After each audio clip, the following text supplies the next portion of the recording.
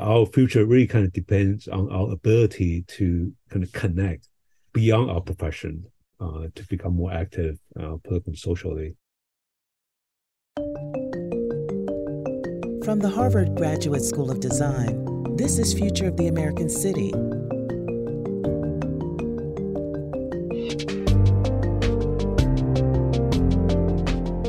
I'm Charles Waldheim.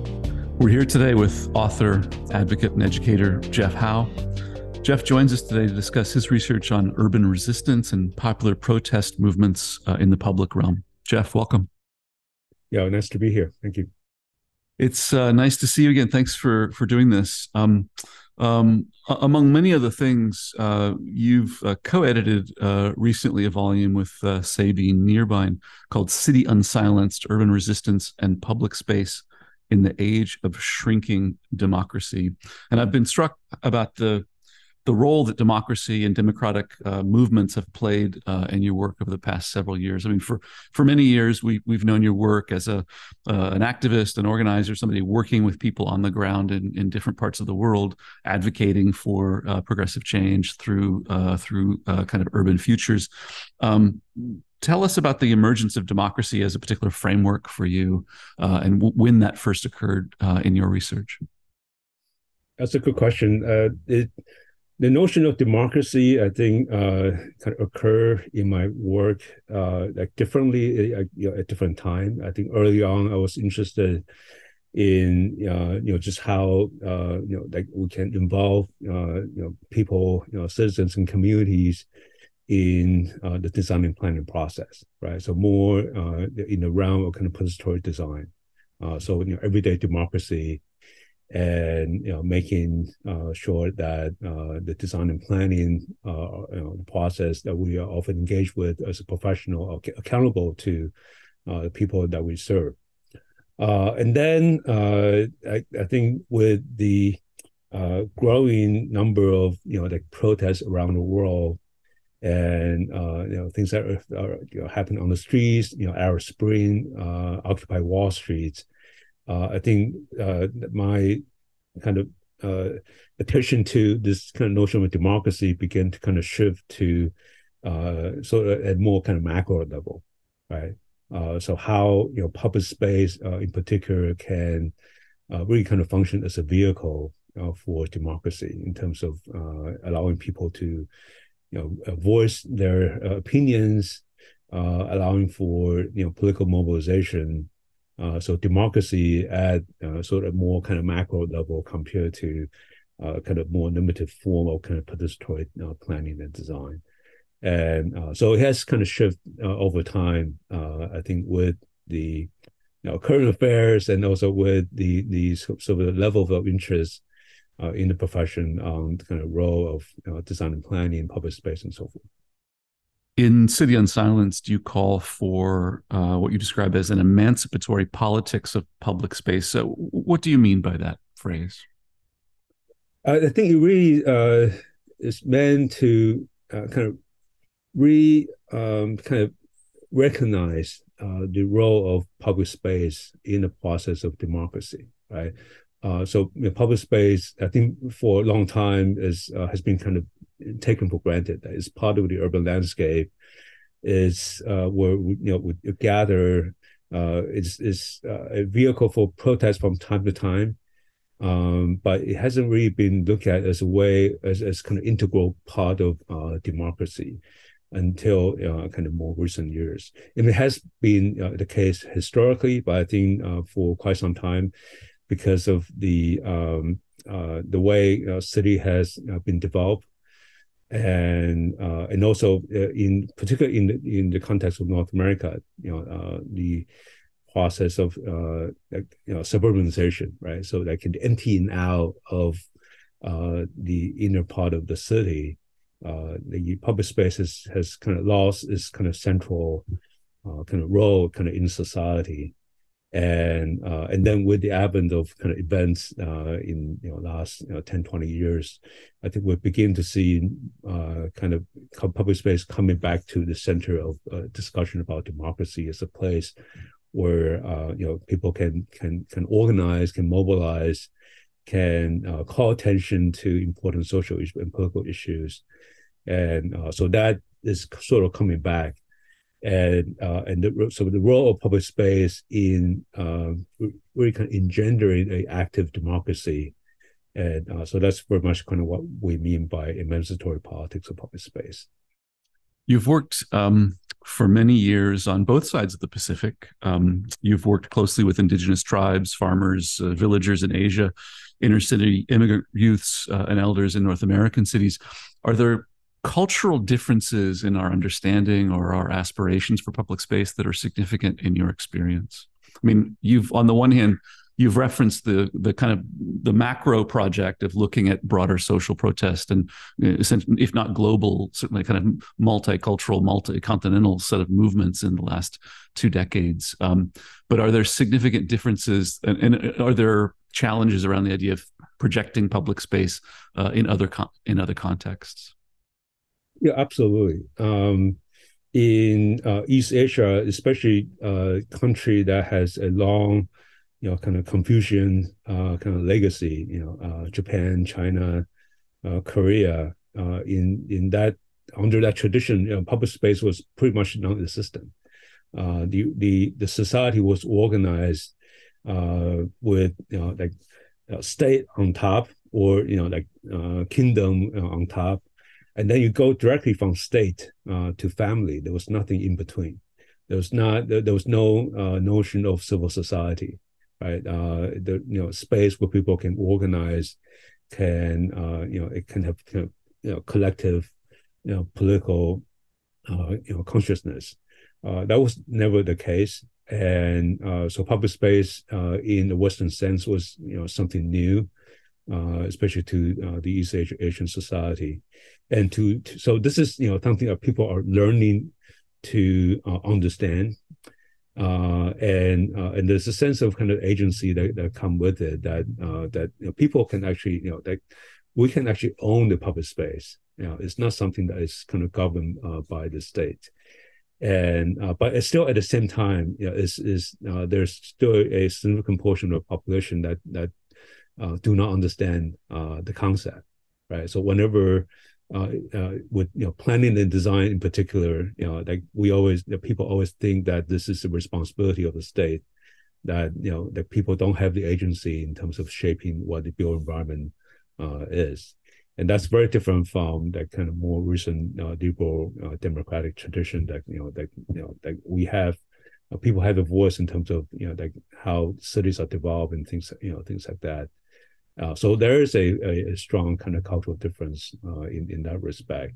But I think, but the society in East Asia are catching up, and we're seeing that really kind of innovative ways where people can kind of self-organize, can take ownership and develop agency in terms of shaping the built environment. And in a way, it's interesting, like having the ability to work on both sides of the Pacific. There's actually a great deal to learn from either side. No doubt, no doubt. And you've been quite active in a variety of roles. Trained as an architect and a landscape architect, and as you said, moved from engagement in participation processes, connecting citizenry to decision making about the built environment, to, in the most recent publications, more of what you describe as a macro view, a kind of a broader view. You touched on the Arab Spring, 2010-11, Occupy Wall Street, and the broader Occupy movement, 2011. We've talked about the Indignados movement in Spain, 15M in Greece. Those come out of, in many ways, a set of political economic conditions that I can see as contemporaneous. They're similar in era. They come at a very similar period of time. And yet in the book, City Unsilenced, you link them in certain ways to Taiwan's Sunflower Movement, the Hong Kong Umbrella Movement, which were later. And I wonder if if you could distinguish, to what extent do those movements share a kind of origin story or a kind of DNA? To what extent do you find them as sorting together as a coherent set of things? Right. I mean, so you pointed out, Taipei's, Sunflower movement and Hong Kong's umbrella movement. Those definitely have their own distinct political context. But there are also kind of commonality between those two movements and all the other protest movements, Occupy Wall Street, Indian movements, 15th and so forth. So, for example, in the Sunflower movement in Taipei, for instance, the sparks, for that particular incident was a trade agreement between Taiwan and China.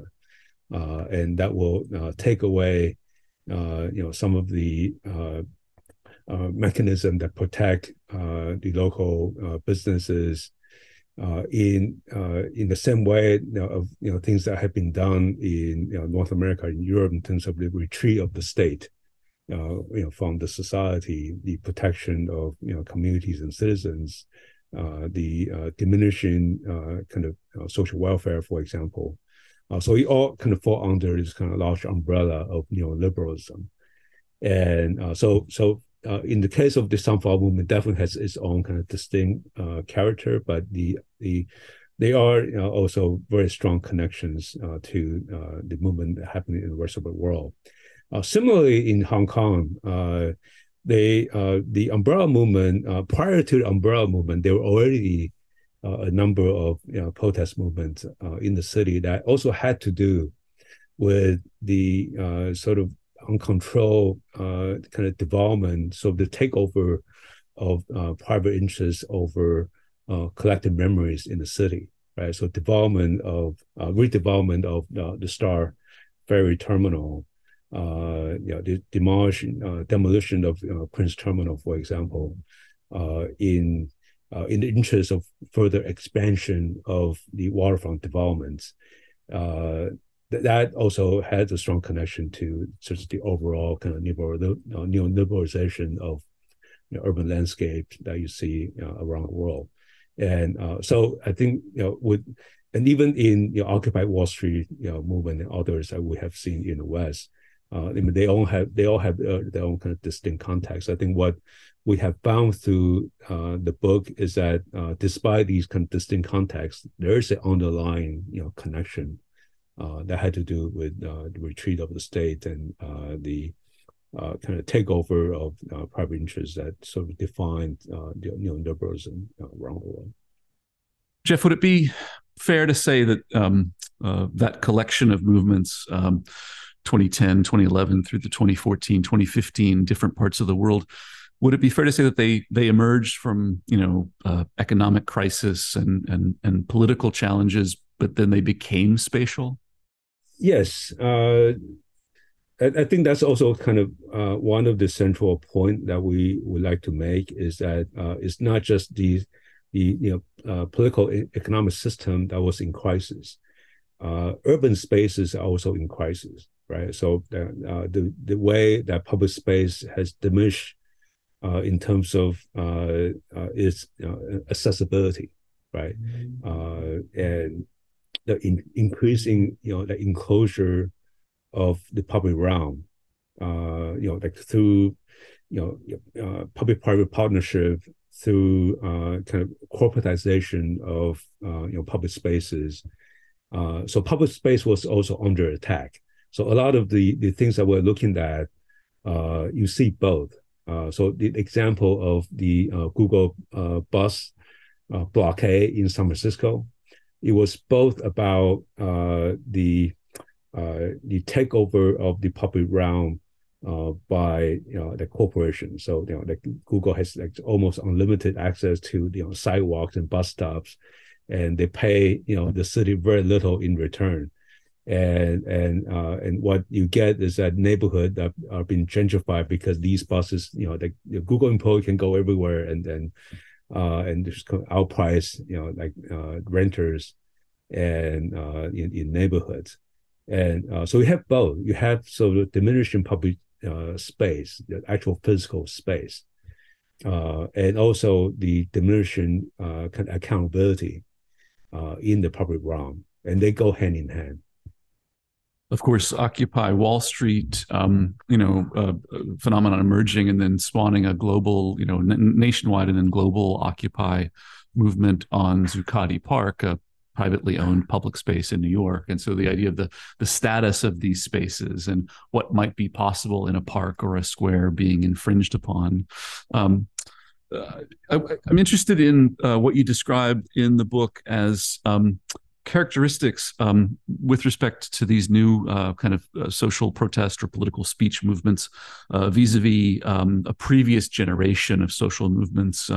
You describe these new movements as sharing communities of interest that self-organize, working across class, democratic, small, flexible, that they often have challenges with respect to social or cultural identity. They're not homogenous, these groups. They have their own fractions and their own frictions and their own kind of fault lines, as well as a focus on self-help or empowerment. And so to what extent can we see these movements today as having something in common with the labor rights struggles that were primarily along class lines between labor and capital in the 20th century? And to what extent are they a completely new phenomenon? I think there are things that are new and things that may be historical. I think the labor struggle is still there, but because the economic system that we have now is actually more decentralized and more flexible, right? So the fact that production has been outsourced, and to multiple places around the world. It's much more complex. There's not as simple as the capitalist versus the labor in the industrial town. So it's like in the old kind of industrial model. It's much more dispersed, and so which require the labor movement itself to be able to kind of adopt the ability for self-organization. And also the fact that labor are so dispersed, there's not a way for a centralized kind of labor movements to be self-organized at multiple locations, and that's kind of what we are seeing because of the way the economy have been restructured. The whole notion of kind of flexible economy, and we're seeing that so being mirrored in the social movements, in a way, because things are much more dispersed, like people having to kind of self-organize more. And also, I think the technology play a very important factor, social media, telecommunication technology that allow, these kind of mobilization to occur in more kind of spontaneous way. And allowing a sort of more distributed network to kind of emerge. So there's not like a one central, like a labor party or like a union that is controlling the social movement. The people are having more ability and agency to organize something on their own. And this is being reflected in the outcome of the social movement on the streets. And as you suggest, I mean, rather than replacing the public realm or replacing the role of public space, communications technology and social media have in fact been orchestrated vis-a-vis spatial phenomenon. I've been really fascinated in your work to follow the relationship between social media communications and other forms of electronic communication and the spatialization of these protests. Yeah, absolutely. I think what we're seeing is almost like an augmented reality, is that you cannot separate the digital from the physical. Like Zuccotti Park, Zuccotti Park to some extent as well, but I think Tahrir Square in Cairo was sort of the tipping point in which begin to see social media having a really extraordinary kind of power in terms of mobilizing people and allow people to kind of self-organize, allow images to be live streamed and projected everywhere in a way that has not been done before, and they go hand in hand. You have to have people on the street in order for these kind of live images to be broadcast, right? In order to show kind of mass of people kind of coming together, and this kind of emotional connection, this kind of physical connection that people have with events, with images. But at the same time, you also need social media to kind of really kind of broadcast the images and also to bring people to the streets. And so they begin to kind of feed onto each other and create this kind of new reality that we're experiencing today.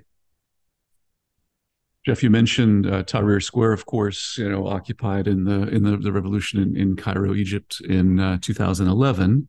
And I was struck in the context of the Arab Spring and in the reception in both the media coverage, but also the reception in our disciplines.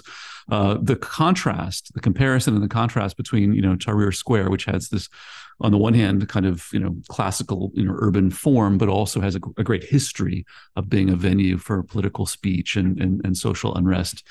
In relationship to the Pearl Roundabout in Manama, Bahrain, this is the kind of highway engineered traffic circle that we saw on those televised images. And I wonder if, of course, they ended up having very different fates. In Bahrain, the traffic circle and the Pearl Monument were destroyed in 2011, in fact, to kind of erase the possibility of future unrest. I wonder, Jeff, in your experience, if the spatial typology, does the shape of that urban, figure, either a traditional square or a highway traffic circle, does that matter vis-a-vis its relationship to political speech? Absolutely. I think the actual physical space and all the things that are associated with it, the symbolism, the meaning, what the space represent for people, I think all those still matters, right? So Tahrir Square being a historical place for these kind of gathering, even though it's now sort of more like a traffic circle, I think it still retain that history and meaning for people. Zuccotti Park is proximity to Wall Street, is accessibility in terms of public transportation, multiple subway exits, very central to the financial and business center in like Lower Manhattan. All that play a very important role in terms of bringing people to the site, communicating something that is meaningful to the audience, and also space still matter, and so that by discussing the role of technology, I don't think that diminish the role of the actual physical space in these kind of protests. And thinking as a designer, does that imply, or are you explicitly arguing that one can design in ways that are either more supportive of democratic protest or less? Okay, so now we're getting to the real interesting question. Yes and no. I think as designers, we tend to think that there's obviously a role that design can play, but I think we should be cautious in terms of arguing that protests can be designed. In a way, protests may be organized against design, right? And that's the whole point of doing something subversive and really kind of challenging the hegemony of like urban planning, urban design. So there's something to be said about appropriating something that was designed for something else, and that gives agency and power to the movement actors, right? So I would say that I mean, we should be perhaps I think we should look at this another way, is that we should look at design as not inhibiting protests to happen, right? It can go the other way around, that we can the space can be designed in a way to become a hurdle to these kind of public gatherings. And as designers and planners, I think we should be more mindful in terms of not making that happen, right? To design in a space in a way that is accessible for all kinds of activities, to be to make it more kind of open-ended, to allow people to have the ability and agency to do what they want to do in the space, in the city. And then people can self-organize and then there and sort of appropriate the space, or use the space, or receive the space, or design the space in a way that support their cause. And to me, that kind of design is much more powerful And this actually had a strong connection, perhaps, to the landscape urbanism discourse in terms of making, like acknowledging, that spaces need to be more open-ended, that we can, set something in the sort of a direction, but not defining the actual, outcome. Could you give us an example of the kinds of design interventions that would render a place less open? Yes. So, for example, like in Hong Kong, it was almost impossible for people to gather because the space is so limited. The city was so dense. And if you stop on the sidewalk, people behind you will be running into you. Right. So it's not an urban environment that's really designed for public gathering. It's really designed for facilitating traffic and things like that. Right. But then, the fact that umbrella movements happen, and then the anti-extradition movement happened in 2019.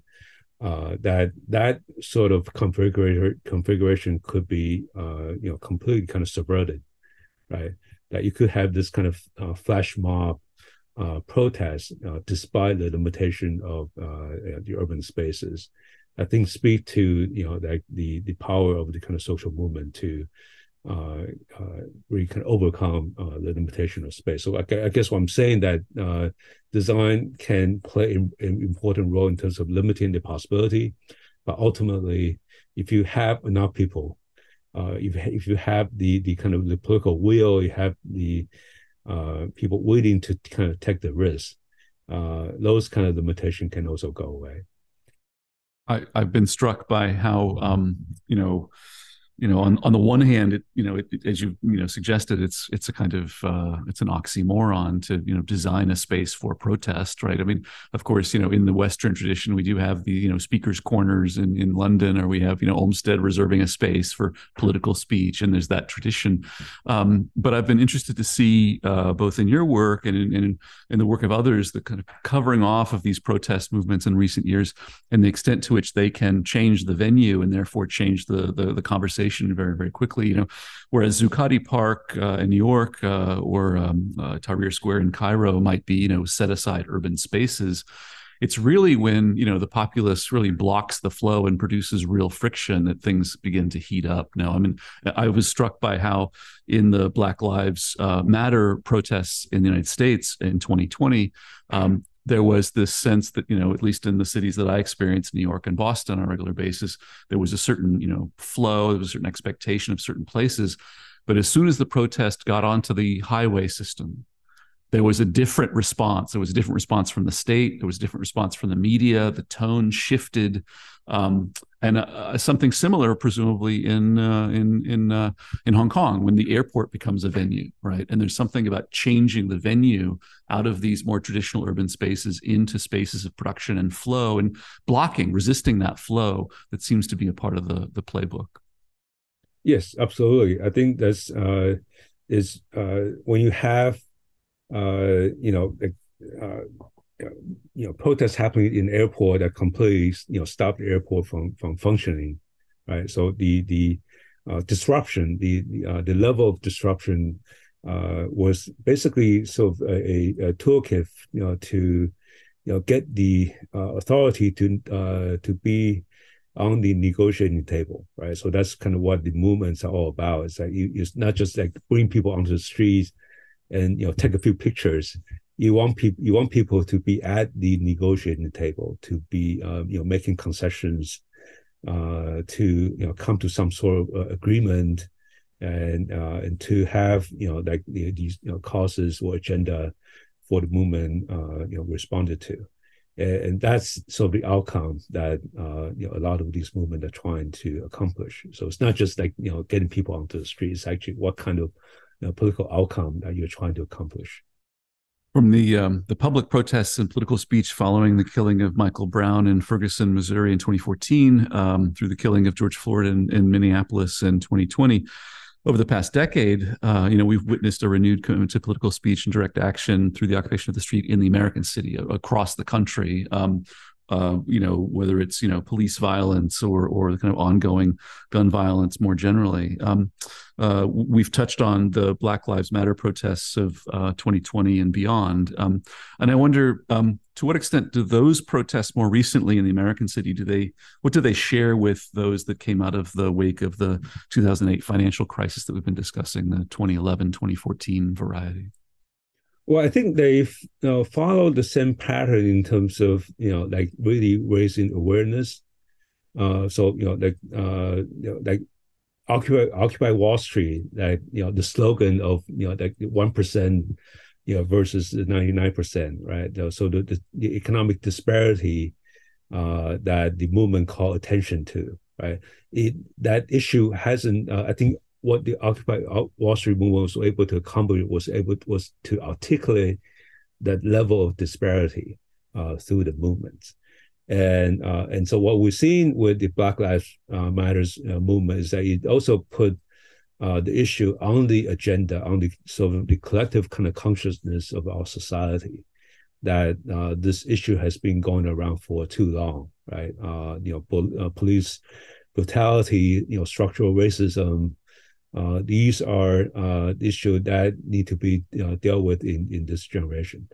And that's also as an outcome of people who have protests on the streets, who have organized all kinds of forums, who have run for offices, and so that movement really put the issues on the table in a way that has not been done before. Perhaps besides the civil rights movements.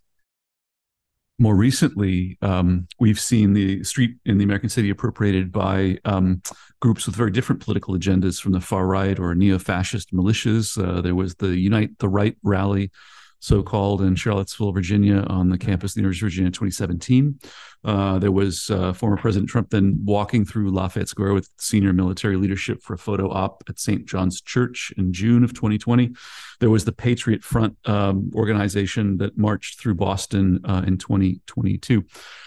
Jeff, are there significant distinctions between, or differences of significance here between occupying the street for political speech from the left or from the right? Yes, I think obviously the agenda, the issues are different, but I think there's also a distinction between a nonviolent gathering and the violent gathering. So, for example, January 6th, right, the Capitol Hill riot, right, and this is not a nonviolent gathering, compared to most of the Black Lives Matter protests. People are generally kind of peaceful. There are a few kind of rioters or looting that may have happened. But that was not sort of intent of the movement organizers, right? But with January 6th, for example, that was very different, and that was almost like a treason, an overthrow of the democracy, right? So that is the main distinction, I think, between some of these movements. I'm trying not to kind of oversimplify, but I think there's a strong distinction between the nonviolent resistance, the collective resistance, and things that are really kind of doing damage to our democracy. And we've discussed in this conversation and previously, and you've in your work chronicled the extent to which the city, let's call it the American city for the sake of argument now, is already under threat by private capital, a kind of neoliberal political economy in which the public realm is already under threat.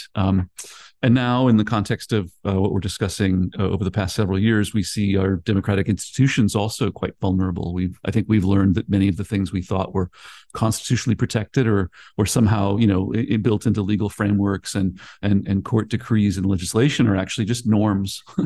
And I wonder if, as you speculate about the future of the American city, I wonder if you could help us understand the way that you see those threats and sort of where we are going forward. I mean, on the one hand, you've said there's not a direct correspondence between the shape of the city and forms of democratic organization. But clearly, you've also been very clear that, as our democratic institutions are eroded, as the kind of free flow of capital seems to be without limit, impinging upon our ability to put kind of limitations in that regard. If, to put it crassly, if a dollar is speech politically, aren't our public, spaces, aren't our public realms really under threat? So going back to the kind of early part of the question about democracy, right? Like as an institution and how that is being kind of undermined and it's been questioned. I think with what the recent events I think have reminded us is that democracy is something that we need that has to be lived. It has to be maintained, has to be managed, and it has to kind of be engaging. If not, the system can easily go in a very different direction, depending on kind of who's running for offices and what agenda has been put forward. And so I think fundamentally, for democracy to kind of really work for the mass, is that everybody needs to be engaged in a more active way. So starting from the most fundamental level in terms of being involved in your neighborhood, being active in in the election process, paying attention to issue that matters to society, and that is actually becoming a bit more difficult now because of the messagings that are coming from the media, different kinds of media, mass media, social media that is kind of over sort of explosion of kind of information that's difficult for anyone to track. So I think we need to find a way of kind of connecting people to the democratic institution, right? And this might come back to something that as designers and planners, that role that we can play, that if we can be more active in terms of proactive in terms of involving citizens and communities in the project that we're working on, that we are contributing to building of a more kind of active democracy, that people are connected to the issue that matters to the neighborhood, the district, to the issue that they're interested, be it protection of endangered species, climate change, or things like that. Those are the things that we can facilitate in terms of involving people in democratic decision making, and maybe that's a way that we can contribute to a more kind of engaged and active democracy. I mean, that response reminds me of something that Ezra Klein has been saying recently, which is that democracy is really less a set of institutions and more of a practice. That is, it has to be practiced. So let's use this, Jeff, then to pivot, if not back, or pivot toward, again, being, on the ground, being in a community, thinking about the role of designers and planners. Are you optimistic that we have the right tools or the right fora for discussing publicly the shape of the city? I mean, I know that you've been involved in this work for many, many decades to good effect in many contexts, but there's been, on the one hand, we've internalized the failures of modernism, I think, as a discipline. I think we've had, 2 generations of people that have been educated like you and I have, that top-down decision-making is not really the way to make vibrant communities. Having said that, we now have a variety of processes and mechanisms in place through citizen engagement, participation, and I just wonder, what is your sense, especially in the American context, of the state of play of that level of engagement or participation? Are you optimistic that we have the right tools? Do we have the right language? And what might we be doing on that front? Well, I'm an optimist, and so I am optimistic in terms of the future. If we thinking about the tools and methods that we have available to us, those actually have been around. And participatory design is not a new thing. It's been around since the 60s. There are models and precedents that demonstrate how that could work. But we do have, a profession that is not quite equipped to apply those tools and models. We are constrained by economic considerations, or constrained by how the profession is structured, the expectation for professional designers and planners. And so I think those are the barrier that we need to kind of break through. We need also more people who are willing to take on kind of political leadership.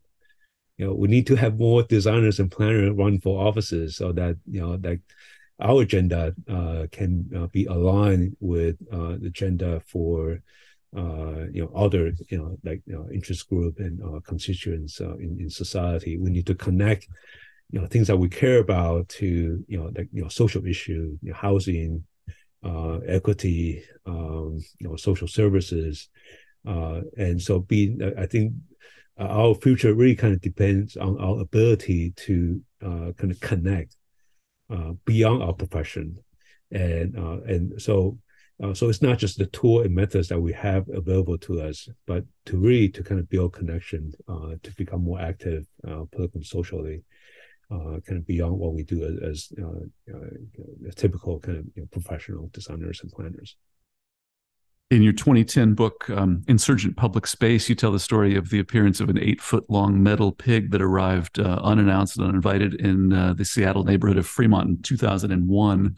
What kind of lessons can you draw from that kind of spontaneous cultural production, let's call it?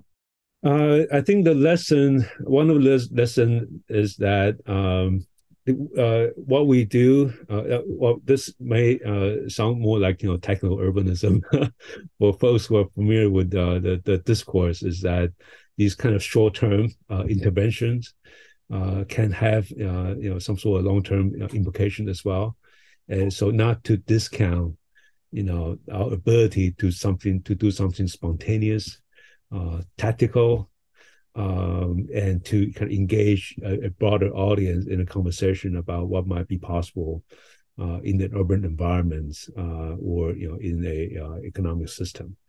And so like our profession is, we have so much baggage in terms of the methods, the process that we need to go through in a typical design and planning process that almost takes forever, right? And so we need to look at things that we can do kind of in a more kind of tactical and spontaneous way, to get the conversation going, to put the issue on the table, and then to get more people involved in the things that we're interested in. And so it's almost like building a social movement, right? That the social movement can it's not something that you can plan.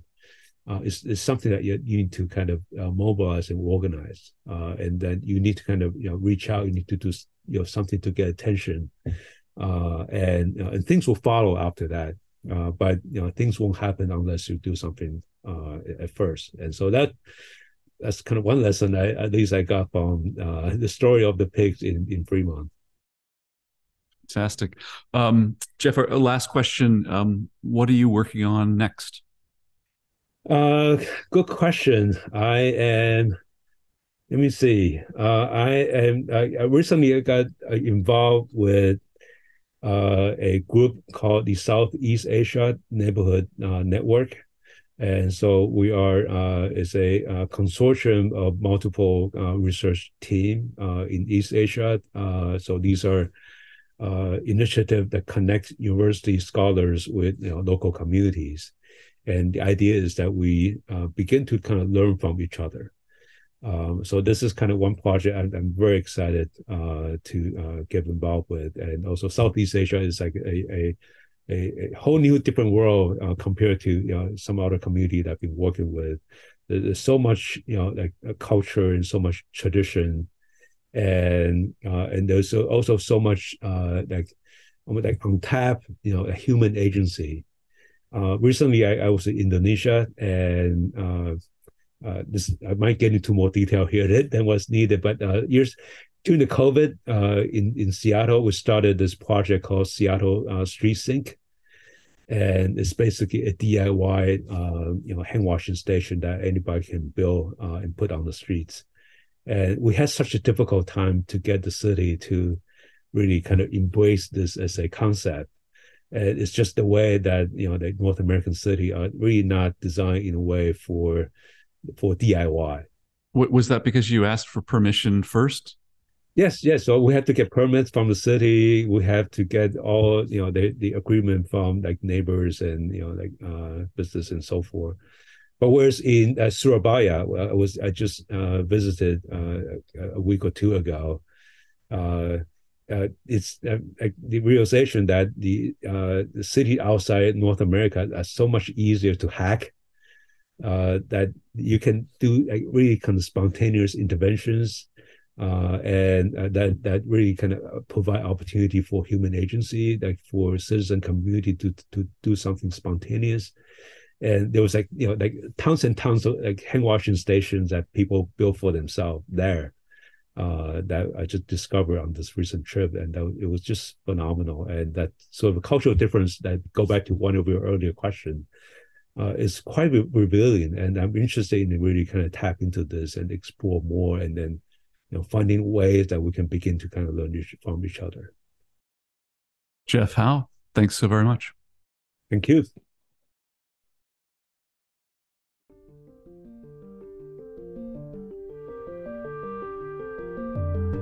You've been listening to Future of the American City, curated by the Office for Urbanization at the Harvard Graduate School of Design.